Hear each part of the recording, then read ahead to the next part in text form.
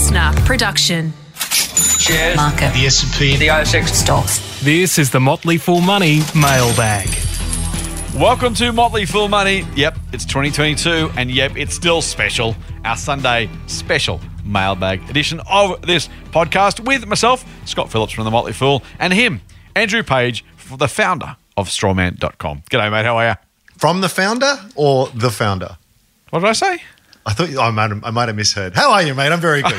Well, whatever I said wrong, unless I said flounder or something else, you were definitely the founder of. Flounder is probably more accurate. You're the bloke behind the straw, behind the man, or something. I like it. Behind the straw. I'll work on it. There's something there. How are you, buddy? Very good. Very good. Good. Should we do a mailbag? Let's do it. Lots of questions over the break, which is awesome. Oh, mate, so good. And look, the good thing about having the stuff in the can was people didn't miss out. The bad thing was we got 6 weeks of mailbag questions to get through, which is not a bad thing. It just means that we want to make sure we can kind of keep up with everything that people have sent through. We will do our best. We might even try and keep it a bit shorter than usual, mate, in terms of the per question answers. We won't be able to because so no 20-minute rants on each question. Keep it to 9.5, mate. I reckon that's a success. Challenge accepted. Let's go from a question from Brent, which is a lovely way to start it off. G'day, lads. I found your podcast about 4 weeks ago and can't stop listening. I really love tuning in. As they say, Brent, don't tell us, tell your friends. But thank you, mate. We really appreciate it and glad you're enjoying it. I'm an absolute novice in shares, he says, and I found your back and forth has really helped me glean new perspectives on the market, as well as helped me build my financial lexicon.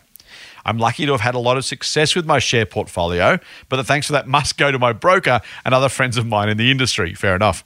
I really love keeping active and up to date with the share market, and I'm fascinated by the finance sector as a whole. Perhaps it's become something a hobby of mine. My question is, put as simply as I can, how would you recommend a novice investor such as myself, who is willing to learn and put in the work, make the most of their time to get the best results from the stock market?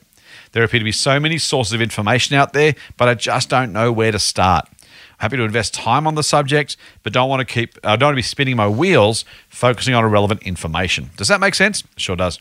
Many thanks in advance for filling this question. Keep up the great work. And that's from Brent. Love it, Brent. Glad you found the film, mate. Glad you found the podcast. Glad you found Strawman. Glad you're investing. But, mate, how should Brent make the best of his time, if he's going to devote some, to becoming a better investor? I really get the conundrum here because it is a bit like drinking from a fire hose. Like there is, you put a simple Google query in and you're going to be hit with just an ocean of stuff out there. Fortunately, most of it's rubbish and you can ignore it. I would very strongly encourage you just to read a bunch of books. We've said it before and we'll say it again. We've actually done some past episodes on recommended reading and that kind of stuff. But the investment that you can make in a book that could be anywhere from, $15 to $30 is just the return on that is insane. And what you'll find in investing is that the big lessons are all timeless and they don't really change. And so I would maybe you can remember, Scott, but I would dig up one of that episode on our recommended reading list. I think we did one over the holidays. I think that's a great place to start. Yes. I believe the Motley Fool, if you sort of Google recommended reading, you guys have got a few articles out there, which is just some of the timeless classics. There's a lot of them come up again and again and again and again. I think what you want to do is you want to learn as much as you can about business first and markets second. Markets, the share market's really the last thing you need to think about because it sounds so corny and hackneyed, but you're buying part ownership in a business. Yep. And if you don't understand the business or what it's doing or the competitive environment or the drivers of earnings and that kind of stuff, it doesn't really matter. And nothing else really matters. So that has to be your primary focus. It's only at the point that you think, actually, this is a really great business with a really great future, that you should even think about whether the share price is something that you need to look at. Because for most businesses, I don't care what the price is because I don't want to own it. That's a great point. So I think for me, that is the focus. I would steer clear personally of anything that is really hyper-focused on what the share price has done, what the most recent quarterly results are without any context of how that fits into the broader picture and trajectory of things. You need to have a very clear understanding of what you're actually buying. And you are buying something. People like to say with shares, it's all intangible. That's why I love property. It's tangible. I can touch it. Well, you are actually buying real things that exist. And then in many cases you can touch. I'm very fond of saying I can go and touch Woolies whenever I want. I can. CSL has a building with lots of people in it. Eccentric Cochlear has all these devices out. They're real. They're very, very real things. It's just that unfortunately these days we abstract them away a lot, and we all sort of focus. That's actually the best point, right? If you own shares in the local newsagent, you wouldn't say it's not real. Yeah, of course it's real. If you're a half owner in the newsagent, you would have half a real business. You would say, I don't like the newsagent. It's not a real business. I can't touch it. It's not tangible. Yeah. No, it really, really is. Yep. But the hard part is the value of that newsagent, to go with your analogy, isn't the lease agreement or the property if you own it outright, and the stock of the inventory and that. No, it's actually the caliber of the people running it and the earnings capacity that entity has. That's what you have to understand. The second part of that is we often sort of distinguish between the business and then the value, and that's equally tough. It's all hard, by the way, Brent. Don't let anyone tell you otherwise. But is the value. I would say just on that point though, although it is, I'm always, a big red flag for me is whenever anyone out there is sort of talking about how easy this is, because it's not. But at the same time, it's not inaccessible. You don't have to have a 200 IQ to get your head around this kind of stuff. It is accessible to almost everyone. Yep. And as we often say, that the bigger challenge is usually a temperamental one, an emotional one. Totally. But that's a long answer. But read a lot of the classics. Focus on the business. Focus on value, and those lessons will put you in very good stead. And the final point I'd make, Brent, is that it's a never ending journey. You and I, Scott, have been doing it for longer than I care to nominate. But I learn something every year. Yeah. I feel as though I become a bit of a better investor. Yeah. And I think when I'm 80, I'll still be learning new things. But be curious and read. Love that, mate. Good summary. Yes, you and I both been investing more than half of our lives, put it that way. It's a decent journey. Brent, a couple of things. First thing, Ram's spot on. So I'll add to that. Firstly, make haste slowly. When you're excited about something, I don't want to waste that enthusiasm. Like, you want to get on with it, but also don't feel like you have to solve all of the investing problems in the first 6 months. Like, it's a hobby, you love it, which is awesome, and you should, and you keep doing. By all means, I don't discourage you in the slightest, but just make haste slowly, right? So you've got a lifetime ahead of you, as Ram and I have just talked about. If you're a young bloke, you sound like you are. Give yourself, you wouldn't try. You're not going to try and win the grand final the first year you play footy, right? You're going to learn your skills. You're going to get better. You're going to get bigger. You're going to bulk up. You're going to get, whatever, all the stuff that goes with that. Eventually, you get to the point where you're good enough, experienced enough, mature enough to win the grand final. Now, it's probably a crappy analogy, but work with me. You're not going to win the marathon in the first kilometre, right? You've got to remember this is, don't burn yourself out. Don't do too many silly things too early.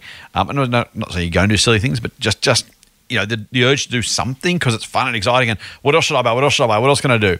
You may just run the risk of overexerting yourself. So just make haste slowly. Yeah, it's a good point. There's always for whatever reason, there always seems to be a sense of urgency with investing. I've got to do this now. I have to act now. It's I struggle with that daily. It's very, very hard. But there's never a rush. And for whatever opportunities you miss, there'll be 10 more around the corner. And you'll miss half of them all anyway. Well. Even if you took advantage of the ones you thought you saw, there'd be more you didn't see. And it's just, you got to bring yourself back from that. Your point about focusing on the business first, then worrying about the share price is brilliant, Andrew. I love that. Brent, 3 books. Don't invest $1 till you've read these 4 books. I've just added one because I'm reading it right now. I love it, and I'm going to talk about it another time. But okay, so here's the thing, Brent. Over the next 6 months, or 4 weeks, depending how quickly you want to read them, read these 4 books, not in any particular order, but see how you go. First is read the essays of Warren Buffett. Buffett is not the coolest tech investor around, but do that. You will learn an absolute truckload, and it will change the way you think about investing. I promise you, in a good way. So do that. Read One Up on Wall Street by Peter Lynch. Great, accessible book for individual retail investors. So read those 2. Then Ram said temperament's I actually think more important than ability these days in investing. So read for me 2 books. The Little Book of Behavioral Investing. I've talked about that before by James Montier. It is probably hands down my favorite investing book. It's a really little book too. You read it really quickly. You're underlining every page. You're going, oh my God, of course, yes, okay, I get it. Read that. It will save you from so many potential psychological traps. You will email me and thank me in 2 years' time, I promise you. And the last one I'm reading currently and I'm loving the hell out of is The Psychology of Money by Morgan Housel. I don't know if you've read that yet, Ram. I knew it was going to be great. I've recommended it without reading it because I was going to say I've recommended it without reading because I've followed him for so long and I read all these podcasts. And so I'm listening to an audiobook. I'm not actually reading. I'm listening to an audiobook. It is as good as you and I would imagine, Ram, because we know Morgan Housel's writing. He's an ex-Fool writer. He does a whole lot of other stuff these days. Just brilliant and really well written. So read those 4 books for me, mate, before you do anything else. And then think about how you want to put your money to work. In the meantime, if you want to do something with your money, go and put some money into ETFs. Start that dollar cost averaging process. Just start saving something every pay before you spend anything else and putting it into the market, or at least into an investor savings account. We're not going to touch it and use it for anything else. Ideally, start investing it every, 2 weeks, 4 weeks, 6 weeks, 8 weeks, whatever it gets big enough to invest. But start that habit while you do your reading. I strongly endorse all of that. And the final point I'll make before we go on, and we did promise not to talk for 20 minutes on every question. we said we were going to try. No one ever really expected it, but we will try. And another thing. I would try and get your focus more on process rather than outcome. Nice. So what I'm talking about there is obviously outcome matters, right? We're all doing this to better our lives financially. But the really weird thing about the market is you can do a lot of things right and get very bad outcomes in the near term. It happens, right? And sometimes you can do really dumb things and get really, really, really well rewarded for it. Yeah. So outcome obviously is the ultimate measure over time. But you will, as we've just said recently on Friday's podcast, you will have periods where you do absolutely the smart thing, and it just leads to a really bad result. And in the short term, and that's the really hard part. So I think it's always good to reflect on your past decisions and look at whether they were bad decisions that were obviously bad in hindsight, in the sense that you should have known that they were bad at the time, or if you just did something really smart and it just led to a bad outcome. The easy analogy here is to say I had a loaded coin that comes up heads 80% of the time. You might flip tails 5 times in a row, but you'll keep flipping, right? I mean, you know that you've got something that the odds are on your side. So that's just a real conundrum when it comes to investing. You have to distinguish, as I say, process from outcome. Exactly. Let's move on, mate. Great, Brent. Good luck with it, mate. Stick with it and let us know how you go.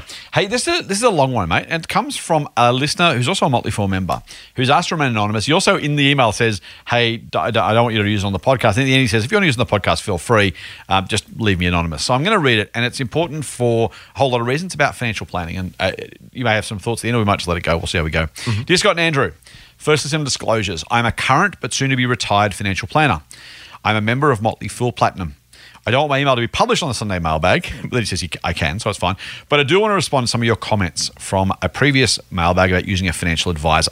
Uh-oh. He takes us to task, but it's a positive one. In my experience, I feel that most in question mark and in brackets, advisors are nice people doing what they think is a good job for their clients.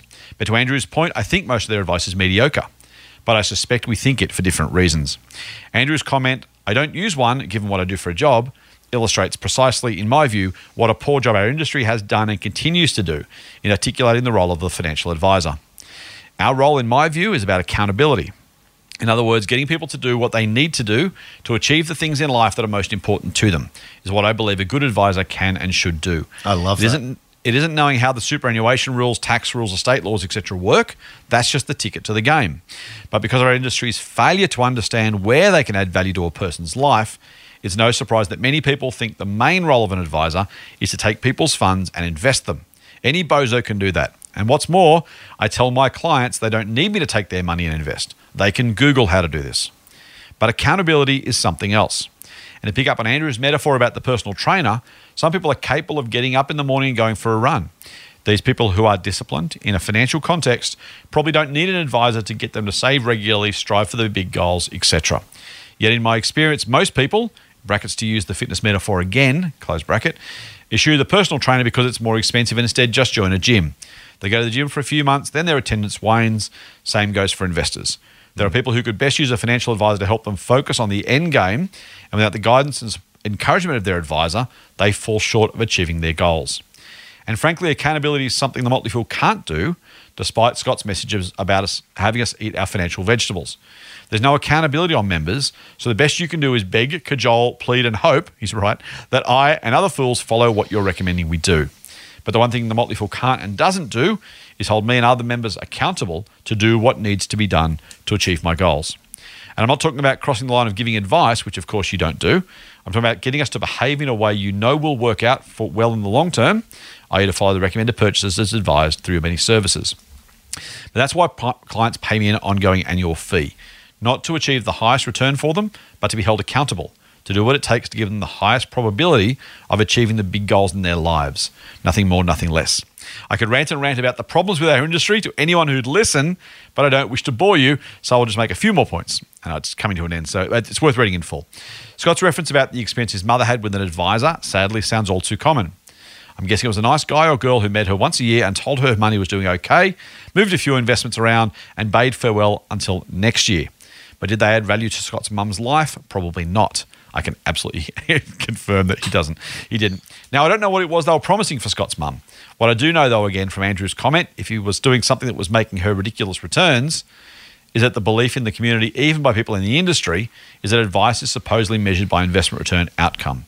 In my view, that's an erroneous viewpoint. We should be measured by outcomes for the client as measured by, quotes, making them eat their financial vegetables, close quote, so they achieve everything in life they want.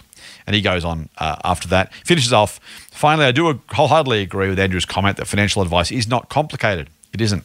And for those advisors who are stuck in the dark ages and think their value add for clients is giving the clients the impression that advice is complicated, then sooner rather than later, they'll be replaced by an app, and so they should. Keep up the good work teaching the consumer how to be a better investor. Your feedback, positive or not, is most welcome. And that's, well, I can't tell you who it's from. He has to be remain anonymous. But I did just a really, really great context, different perspective, and a good reminder. I thought it was worth reading out just almost in full because there's great content there. I love it. I was a bit nervous when you started off there that I know we're going to be taking the task here, which perhaps we should in a lot of things. But I agree wholeheartedly with all of that kind of stuff. Yep. It's like any industry. I'm a big believer in the 80-20 rule, the Pareto principle or whatever it's technically. Yep. Pareto principle. It's. I think that's true of any industry, whether you're a surgeon, a doctor, or an engineer, a nurse, or whatever. You just. Yeah. I think all, and particularly in your and my industry, mate, there's like sell side analysts and all of that kind of stuff. There's just a lot of not really great value add kind of stuff there, but the people who are really good at it, they create immense amount of value. And I think that's very true of financial planners. There are just some incredible people out there. And the writer, who we don't know the name of, I think is hit the point there. You want a financial advisor that is going to act like your personal trainer on that is going to do and is going to have their interests and incentives aligned, that are going to be focusing on keeping you on the right path. I wholeheartedly endorse everything there. I think it's some excellent comments. I actually think I completely agree too, and I am left wondering, and this is just a kind of German of an idea, so it's probably a terrible one, but I'm actually wondering, so we have personal financial advice, which is what financial advisors give to individual people with their circumstances. We have general advice, which is what the Motley Fool does, which is basically, hey, here's the stock. We think this about Woolworths, or we think, BHP is a buy, hold, or a sell. There almost should be a different. See, the problem with personal financial advice is it's stupidly expensive to provide. So the advisor's point is absolutely bang on, but the amount you've got to pay to make it worthwhile for the advisor to take you on as a client, and the yearly fee is extraordinary, and it makes it unaffordable for most people. Either they pay it and pay too much as a percentage of their assets, or they're paying they're rich already. And I wonder if there's almost like we almost need some sort of financial coach designation, which sounds wanky and I don't mean it to be, but exactly to that advisor's point. You almost need to be able to say, you know what, there's the financial advice bit of structure and tax laws and superannuation, all that kind of stuff. But the rest of it should be able to how to be provided more inexpensively, surely. There's got to be some way to do that. Maybe there's not, but it strikes me that the people who need that help are the 26-year-old with $20,000 in the bank who's not going to be able to pay $3,000 a year for a financial advisor. It's that kind of – they're the people who need that skill set and that training and that coaching and support. I don't know how we do it as an industry, but we need to solve that somehow. Yeah, agreed. Let's move on, mate, to a question from David. Hi, Scott and Ram, a.k.a. Scram. A quick question. It's a thing. It's like was it Tomcat and what was it? Was the one to the J-Lo and let's move on. A quick question for the magnificent podcasts you gift us all with each week. I would like to know more about a curious, rare event, the return of shareholder capital. My Wesfarmers shares and one or two others have just paid back capital. It would seem this requires ATO permission at a corporate level and is tax-free. How great is that? Not a dividend and not a capital gain just yet. No tax to pay just yet. Why and how do companies do this and how does it all work? Why don't more companies do it? What are the limits? Best regards, David. Oh, great question. Isn't that? So, you first got this one? Yeah, I'll have a crack. So the reason, well, depending on the tax treatment, that's a second point I'll come back to. But companies are entrusted with shareholder money, and their job is to get the maximum return that they can. And very few companies will say, actually, we don't really have any good use for it right now. Here, you can have it back. It should probably happen a lot more often than it does, and it's absolutely the right thing to do unless there's a very compelling opportunity to invest that somewhere that will generate more cash down the track. So that's why they do it. They do it because they've divested a business or something. Is a big lump sum of cash. There's no immediate use or ability to reinvest that in the operation or to acquire another business. So they just hand it back, and that's absolutely what they should do. Again, in that that they shouldn't do that. Let me be clear. If they've got this business that is just humming as a really strong value proposition, really strong competitive advantage, and if you could invest that at very high rates of return, please keep it and make me far more wealthier than what I'm going to be able to do. The way that they do that from a tax perspective, I think it's right for the board to consider the tax implications for shareholders.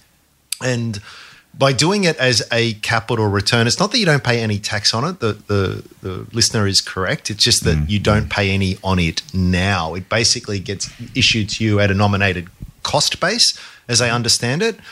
And then that is reconciled. Oh, I'm trying to think now. Help me out here, mate. Get me through the technical part of this. So, yeah, often there used to be two ways the company could return capital to shareholders. They'd either pay a dividend or they'd buy back shares on the market. So they reduce the number of shares on issue. And just quickly to interrupt there, the decision there would depend on the price of the shares. It's probably should silly. Depend on the price. They shouldn't buy it back if the shares are really high. Correct. And also, if they've got a big bank of franking credits, that's a really tax effective way. In fact, you'll often see companies return cash at a lower than nominal share price value because when you factor in the value of the franking credits, it's actually more. So Well, that's actually the rationale largely for most returns of shareholder capital. Is if you've got a massive amount of, if you've got more franking credits to return than you have dividend or cash to pay the dividends on. So companies, they end up with, so you can only pay out franking credits normally on dividends at the tax rate, right? So if you pay $100 in dividends, you can distribute $30 of franking credits with it because that's the way the tax works, right? You've paid tax on that. But if you've got $80 worth of dividends and only $80 worth of franking credits and $100 in cash, you're left over with excess franking credits. What a return of shareholder capital does, if you get the ATO's permission, that's why it has to go through the ATO, David, is the ATO can approve a return of capital, which is mostly a franked dividend or carries those franking credits with it. So what it effectively does is it allows them to distribute excess franking credits in a way that is super tax effective for the recipient of that return of capital, like super amount, because you pay a whole lot, you get a whole lot of money. A small amount it normally is as a dividend, which is taxable, but the return of shareholder capital is saying, well, you gave us some money a while ago, here's that money back. So it's not really a loan, but it's kind of treated a little bit that way by the ATO. Neither of us are tax accountants. We're not going to get into the specific details for individuals. But what it basically does is it makes it stupidly efficient for the company to give that money back, because most of the value you get is not in the cash, it's in the tax benefit that comes with it. And so it's, for example, Woolies did this years ago. They actually had a return of capital that was actually at a lower per share price than the shares that the shares were trading for. And the answer was, why would you do that? The answer was there were so many tax credits attached to it. It was actually worth more in tax terms than in cash terms, which sounds weird, but that's the way it worked out. So largely that's why it's almost always when they have excess franking credits to distribute, but they don't have the cash to attach to those credits. It's a way of liberating those franking credits that the ATO has to sign off. Bells are ringing in the back of my head. So I've got shares in a company called Ava Risk Group, and they're currently waiting for a favourable ruling on the ATO to do exactly this. Yeah. And so what they're looking to do is this. So what it does is it gives you the cash back, but at a nominated cost base. Correct. So your capital which is gain, tiny. Yes, exactly. Yes, so you with a capital loss because the shares are worth more than exactly. Now you do have to pay the piper eventually, but it's effectively a way of deferring the tax. Yes. Yeah. Good company, by the way. I hope they get a favourable ruling. There you go. They almost always do, but I don't claim to understand their bits in the background. Let's move on as we go. This is one from Anthony. I love this from Anthony. He says, "Hi, Scott and Andrew. Thanks for the great podcast. I've been listening since about episode 3. But as a completionist, I had to go back and catch up from the beginning." Oh, wow. I apologize, Anthony, because I've said before, they were some really, really ordinary episodes that the very first episode, both Andrew and I read the script into the microphone. It was that ordinary. We've improved meaningfully since then. So I appreciate you went back and did it. You do. He says, I assume I've earned some bonus XP points. You have. They are very, very large XP points because, frankly, on a per episode basis, if you got through those first couple, you thoroughly deserve those points. But well done. A lot of your commentary and messages, he says, get repeated, as I was mentioning before. But as you said, it's good to have them reinforced, to stay focused on what's important and knowable, he says. I definitely find it valuable. I've been a member of Share Advisor since I saw your, Scott's, shiny dome on Sky one morning talking about something sensibly in 2005-ish. I forget the topic, but I remember thinking if this is what your approach is, then I should read more of what you've got to say. Thank you, mate. I'm also a paid-up member of Strawman, which has been great. I've been following Andrew since he was a dividend investor, then at Strawman. I've got to thank you for putting me onto Pointera, Promedicus, and Catapult, which are all multi-baggers for me. Oh, excellent. Then he says, but it's not all roses. I also have to thank you both for RFG, Jet Education, and I sent you. Guilty. Guilty. But not to worry, he says, the winners have definitely outpaced the losers, and I've learnt the most from the companies that went sour. So there's definitely no blame being laid. Thank you. You've got to own your own decisions. And as a certain Mr. Page would say, all care, no responsibility, and no one cares more about your money than you do, or something to that effect. A big lesson to me in the value of a diversified portfolio. Okay, he's got a couple of questions.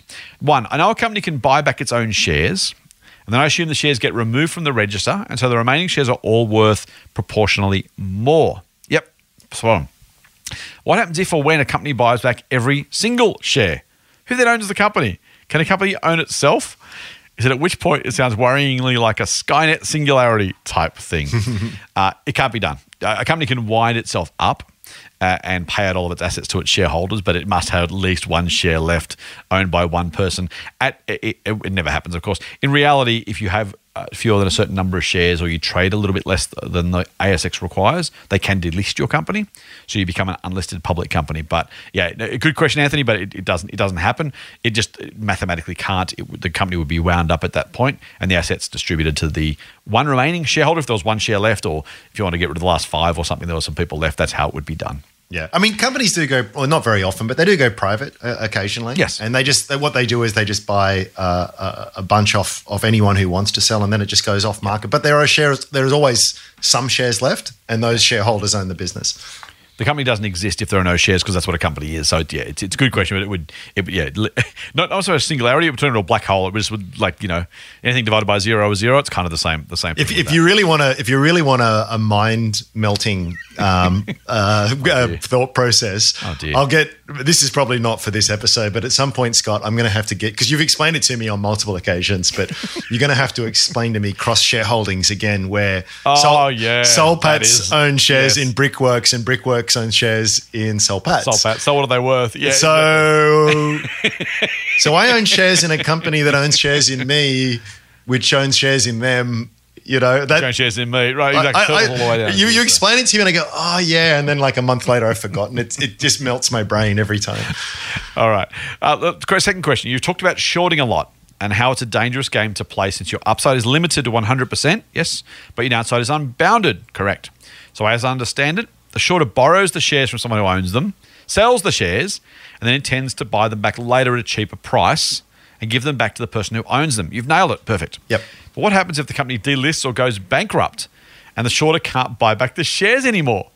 Presumably, they still have to return them to the owner at some point, and they're still paying a premium in the meantime.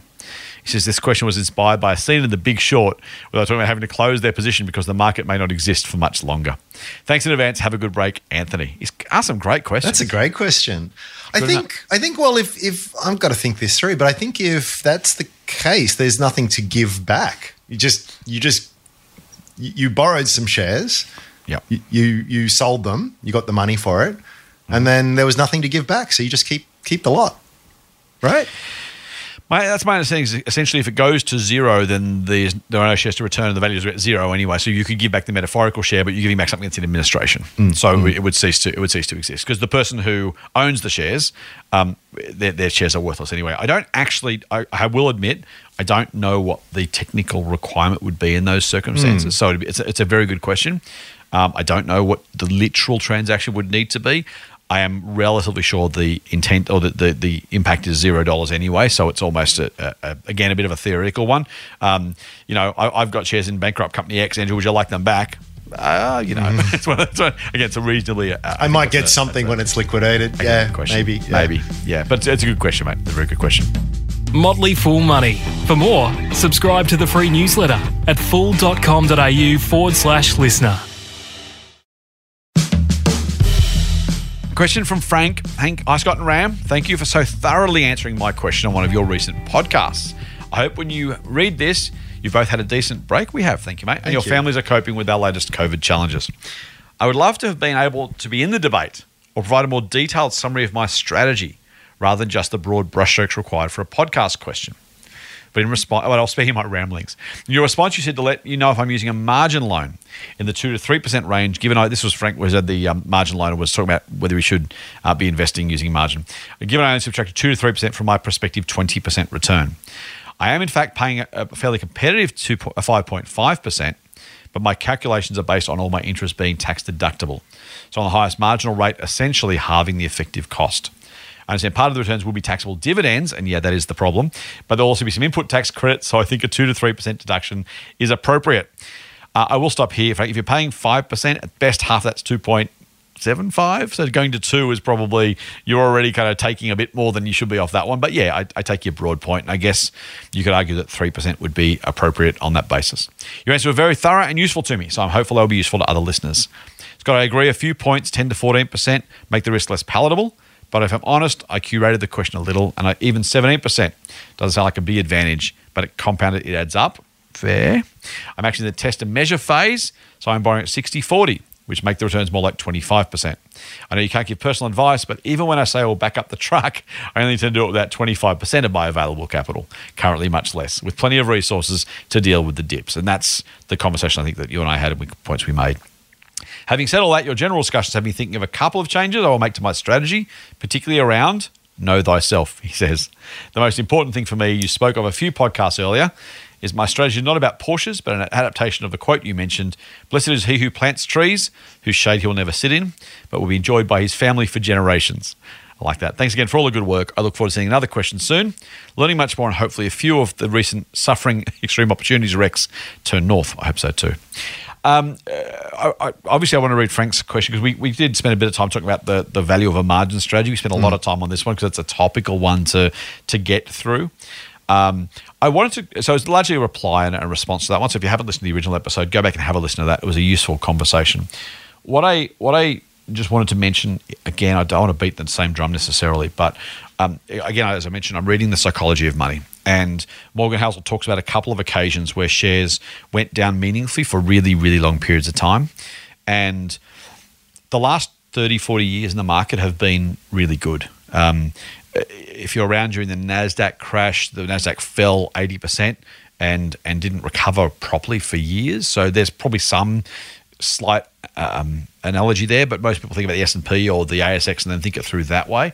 I just wanted to reinforce the point. I thought about Frank's original question, plus his response when I was listening to this only yesterday. And just that example of, falling 90%, staying low for years. Is it likely? No. Is it possible? Yes. So my general view is there's not a lot of consolation in I took risk I didn't need to take. I went broke, and man, how unlucky was I? It's all true. Versus, I made a little bit less money than I might have, but I lived, as you said earlier, to fight another day. And that's kind of just my general thought. So again, I am banging the same drum, but it just reminded me that the search for the nth dollar. If you were to plot the return and the risk on a graph, on the same graph, the return on the first dollar you make, pretty good. The risk, pretty low. At some point, those lines cross over. And I personally, just as a general review, I would stay to the point where the return is greater than the risk. Even if the return goes up a lot, the risk at some point in that graph, I think, goes up even further. And you've just got to make your own decision about how far those lines should be apart to sleep at night. And as you say, Frank, the know yourself thing is most important. Any other thoughts on that, mate? No. I think that's the points are know thyself and just go in eyes wide open. Exactly. Good one. We're all adults. Totally. Do what you feel is appropriate for you, but just don't do it in ignorance. And it doesn't sound like Frank is at all. So that's the key thing. Yeah, yes, please, everyone should read The Psychology of Money. Do yourself a download it now. Ram, you do it too. I'll ask you about it next week. Morgan just puts it in such beautiful terms, and it's just a really useful thing to go through. And exactly that point of everyone's different. I'm not going to judge anyone for the decisions they make, but equally just recognise that the movements and the trends that are at play. Yep. Hey, one from Scott, not me, someone else. G'day, Scott. I've been following you for the past 12 months. Haven't been in a position to do much about making a commitment in the past, but I'm about to change that in a fairly solid way over the next 12 months or so. I'm 58, so the decisions moving forward need to be astute ones, as I'm sure you'd agree. In saying that, I understand the market with a mother that still trades daily at 85. There you go. I get that it's not all smooth sailing and will diversify my portfolio to hedge against those risks associated with market ups and downs. I have 5 ETFs that I want to build up to about $500,000 in the next 12 months. I've our super sorted, so we can look to expand into the share market more so from here. I have about 25 to 50 grand to play with, and this is my question to you. Here we go. Now, I will say at this point, Scott, you know that we can't give you personal advice, so we will respond more broadly, but I understand the point. First, you recommend 5 shares you would always buy as part of your portfolio. Soul Patts, Domino's, and so on. Would you still buy those today in building a portfolio? 2, if I was looking at your last 12 monthly recommendations, what wouldn't I include this time around? 3, you and Andrew often talk about the all-in belief with what you recommend to your listeners. How does one do that if you recommend 50 plus a year? Most buyers of stocks will have a limited budget. Cheers, mate. Thanks, Scott, from Scott works at an agency, so yeah. Thank you, Scott, for your question. Let's go in order, mate. He's talking about Share Advisor in particular here, so I want to kind of make it relevant to our podcast listeners. We have on Share Advisor a feature called Starter Stocks, and we suggest that members start with those 5 companies. And so his question is, you recommend those 5 you would always buy as part of your portfolio. Would you still buy those today in building a portfolio? I think, Andrew, I'd be curious to this. This is a portfolio construction question. We recommend those 5 companies to our members for 2 reasons. One is we think they are reasonably easy to understand businesses. They reasonably typify the way we run Share Advisor, and they're reasonably bedrocky type companies that we have a high degree of confidence in. So we just talked about risk and return before. We think these 5 companies are, as a group, individually, they can always go anywhere, and we're always clear to say that. But it's the idea of like a foundation level of a portfolio. If you're going to build a portfolio, these 5 bedrock companies are ones that we think make just really good sense to have in a portfolio to let you build that foundation and then grow from there. I'm going to imagine you're actually a different investor. I'm going to imagine you don't necessarily have foundation positions in your portfolio given your style. Is that right? No, no, absolutely I do. Oh, you yeah. do? Okay. Yeah. I mean, they probably wouldn't be traditionally classified as blue chip or lower risk. But they are absolutely the companies I have pretty high conviction on and feel as though I understand really well and feel as though they represent decent value with good long-term prospects. Yeah, the style may change, but the principle is identical. Okay. So the answer, just again, Scott, I'm sorry to make this about share advisor, but yes, they are. If we didn't make them, we only build starter stocks from our buy list, and if they were no longer worthy of being starter stocks, or we didn't think they were going to be market beating, we would remove them. So the answer is always yes with all of our portfolio, all of our services, the Motley Fool. The very second we don't want you to buy something, we'll tell you. If it remains a buy on the scorecard, then yes, we would still buy it today. I won't do the last 12 recommendations, Scott, if you don't mind, because that's very share advisory and, frankly, not very interesting for non-members. But I will ask the question about portfolio construction. He's asking the really good question, which is simply, we've talked about lots of stocks. Share Advisor gives lots of recommendations. Strawman's got lots of ideas from lots of your members, Andrew. Think about portfolio construction in terms of how do you decide, with all the great ideas out there, which ones of those to buy? Oh, such a good question. Isn't it? I have a list of companies that I like. Okay. And then next to each company, I have a price that I think is reasonable. It's a guess, hopefully an educated guess, but I'm not egotistical enough to know to think that it's a perfectly accurate fair value calculation, because you can't. It's impossible. And I try, and not too often, but I did it at the start of this year. I tried it every so often. I try and look at them and say, which I want. What I want is the highest quality at the best value of all of those kinds of stocks. So sometimes I'll have lower quality stocks in there. There'll be I'll have a bigger weighting of companies that I think are actually lower quality than other ones, but I just think the value is better. And sometimes and vice versa. So it's trying to balance those two qualities against each other. And the ideal, the biggest weightings are the ones that just have the best combination of quality and value. Ideally, they'd be all super, super high quality companies, all at stonkingly great value. Yeah. That's what I'm looking for. And the quality side of things doesn't actually change fast. It doesn't change fast until it does. But generally speaking, business day to day doesn't really change too much in terms of its overall quality, opportunities, and prospects. But the price will change quite often, because that's what share markets do. So that's probably what I look at more often, but only through that lens of, is this something that is now worth holding more of? Or sometimes, it's, geez, I love this company, but you have this this is the best problem in the world to have as someone who manages a portfolio, is when one of your positions grows to 30% of your portfolio. It's only done not because I've decided to put 30% into one stock, but it's grown really, really, really well relative to everything else, and it's just come to dominate it. And I sometimes think that it is worth selling a few, even if it remains good value, just for that risk angle that was spoken of before. You have to have super high conviction to have such a substantial holding in one particular stock overall in your portfolio. That being said, as I've mentioned to you before, those decisions have often proved, with the benefit of hindsight, not to be good ones, because all I've done is leave a lot more money on the table. Part, right? Don't overthink. Yeah. The take-home message is, don't always have an eye to value, but don't overthink value on very, very high quality stocks. If it's a really, average stock and it was just stupidly cheap, and then it becomes fair, that's a different story. But when you've got something that is just, super, super, super strong, super high quality, that's a lesson I've had a few times, and I've failed to fully embrace that lesson. So I do think you can twiddle too much on that kind of stuff, but. If I answer the question, it's that intersection of things. You'll hear a lot of people sort of saying that, you want between 20 and 30 stocks in a portfolio, and that's based by some really good research. Yep. I tend to think, for me, I prefer to be a far more concentrated investor. I forget the exact maths, but if you have one stock, you've got a lot of risk.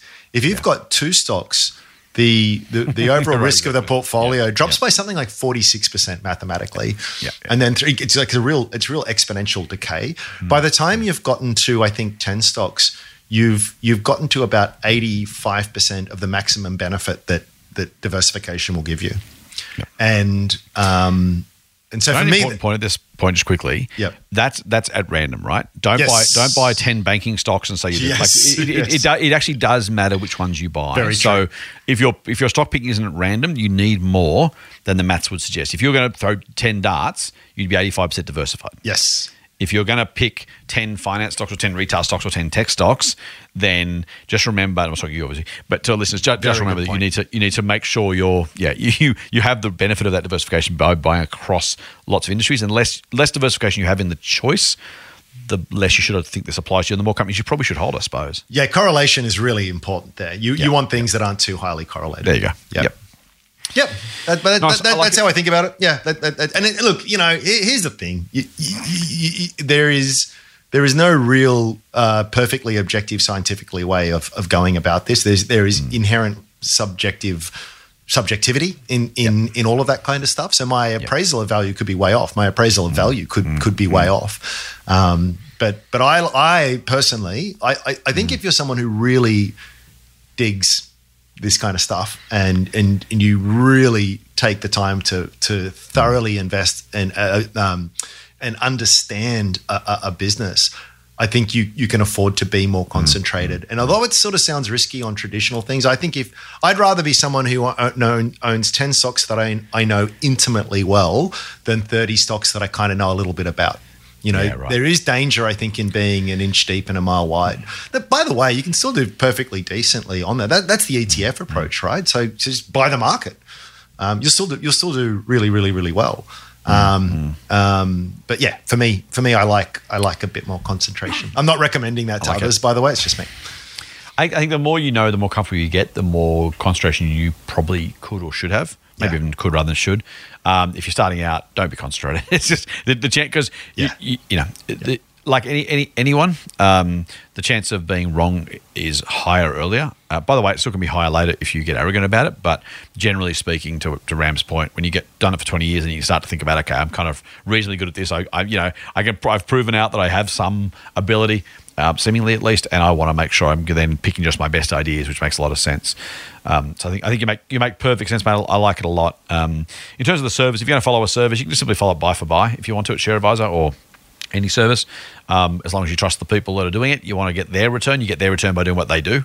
The other option is to just choose the ones you have highest degree of confidence in. To Andrew's point, if they pass your own assessment of value and quality, then go for it. And some of those, ours will, some won't, and maybe do it that way. Yeah. So the other point there was the unlimited capital component, which is really good as well. Like, you can't buy everyone if you don't have fresh capital coming in all the time. And even if you do, it might not be enough to sort of build any kind of reasonable position. So that is I get that, particularly for someone who's in retirement. You just can't buy every recommendation that comes along. So in that instance, you kind of do have to make a personal judgment as to which ones you like. And it's like, we've used the analogy before, and I think we probably stole it off someone else, but it's like fielding a rugby team, right? There's all these great players out there. You can only pick, I don't know my rugby well enough. How many? I'm showing my ignorance. You were going to say 15 and 4 reserves, I think. I think that's what I was going to say. Yeah.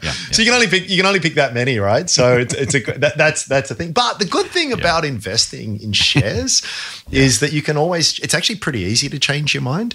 Mm-hmm. It's much harder to do with property or more illiquid kind of assets. But but you can change your mind. So and I think you really need to. The humility is such an important characteristic for good investors.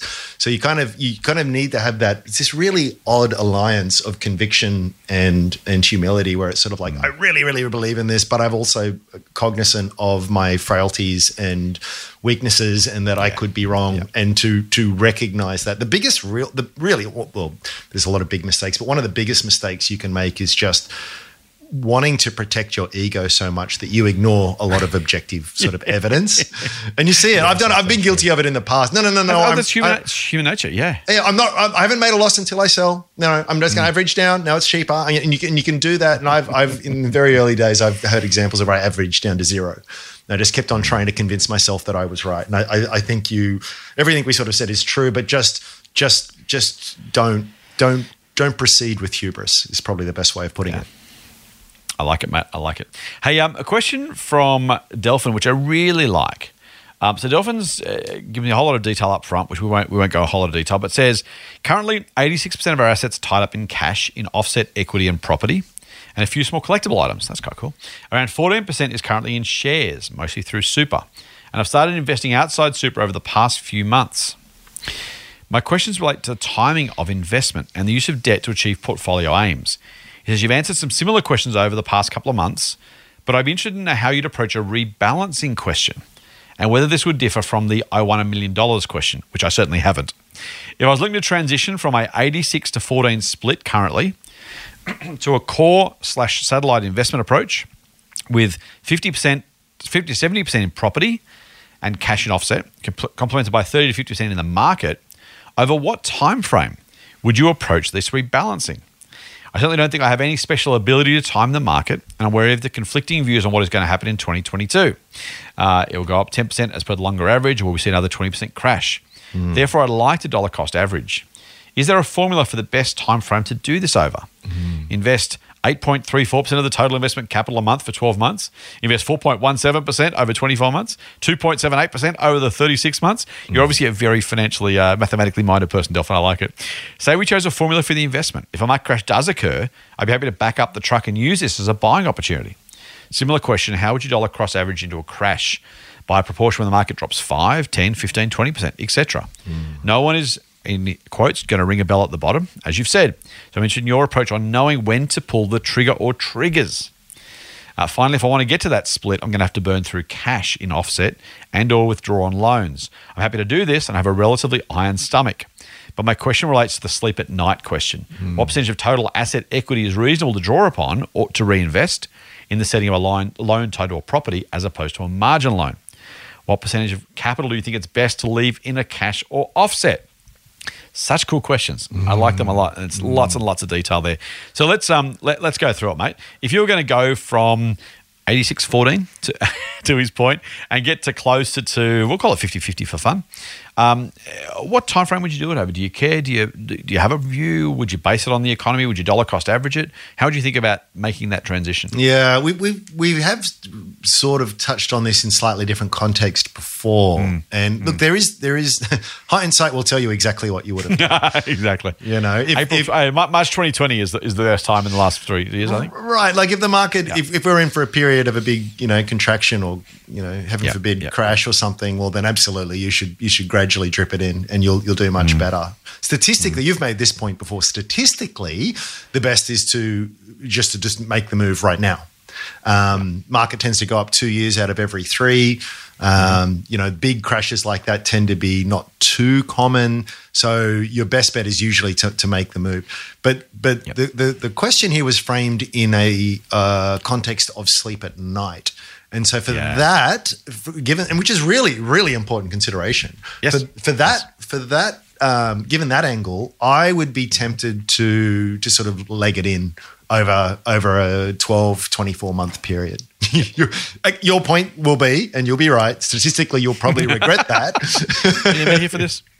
You're going to regret that if the market continues to go up, and you'll think, yes. Oh, I gave this similar advice to a sister-in-law and brother-in-law that they had a bit of cash and was just like, oh, look, just take a little bit and, divide it by 12 and just put a bit in every month. And they've done fine, but given the timing of that advice, I should have said just chuck it all in right now because the market's up a lot since then. So that's you don't know. But I would be tempted on the sleep at night factor to dribble it in.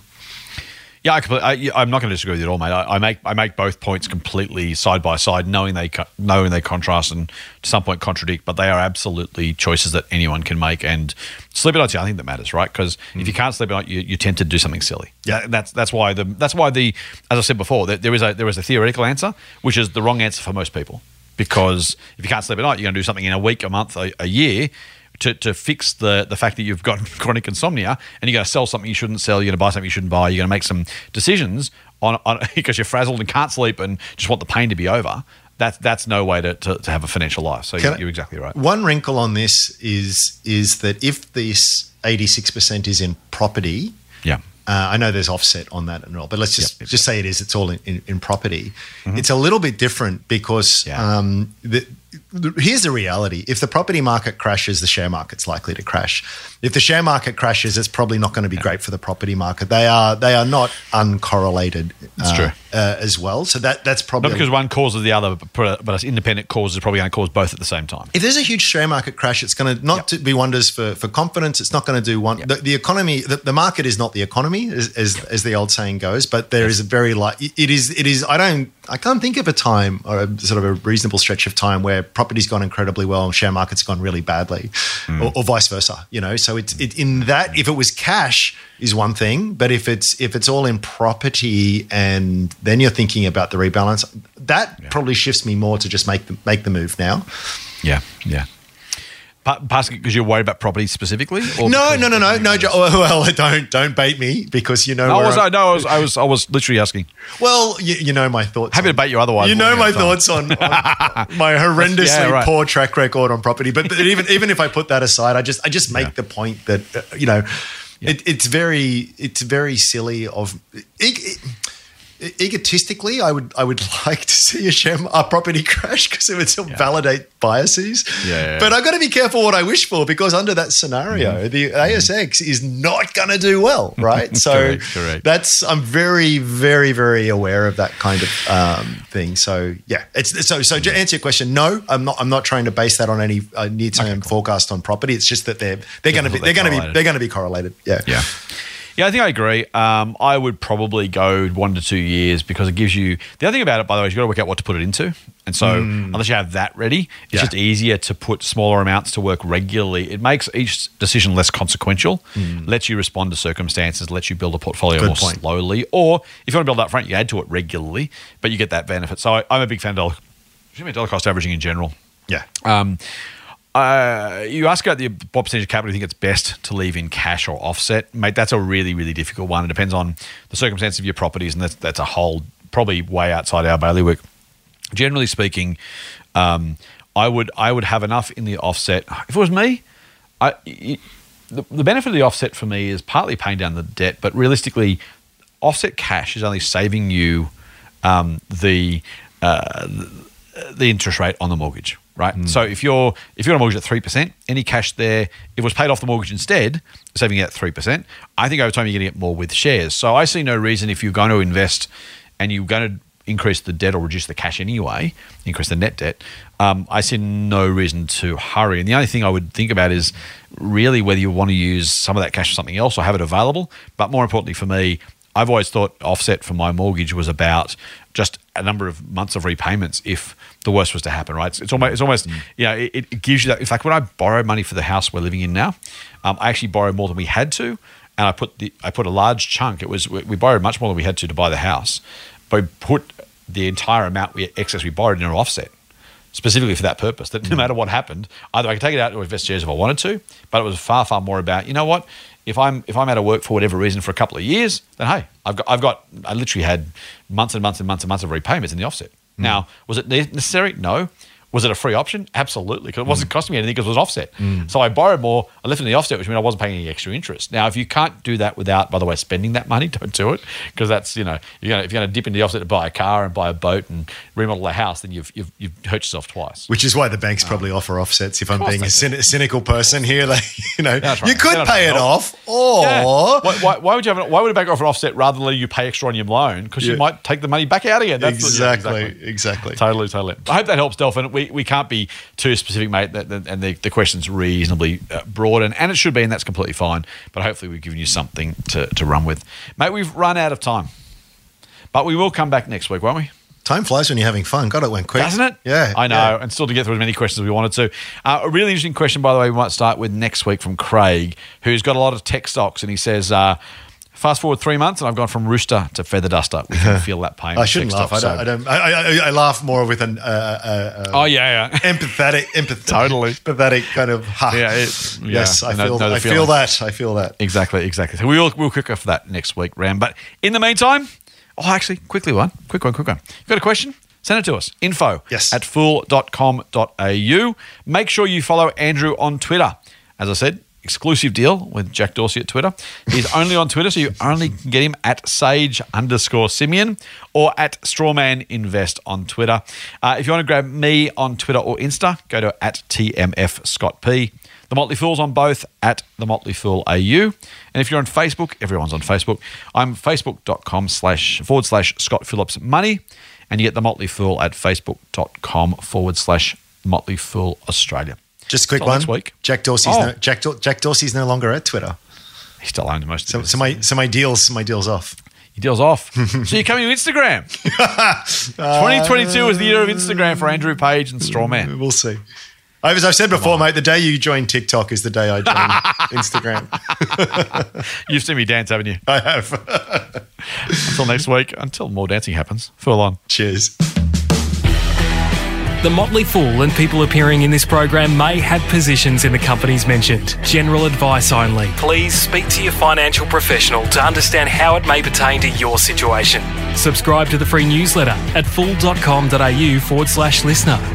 The Motley Fool operates under Financial Services Licence 400691. Listener.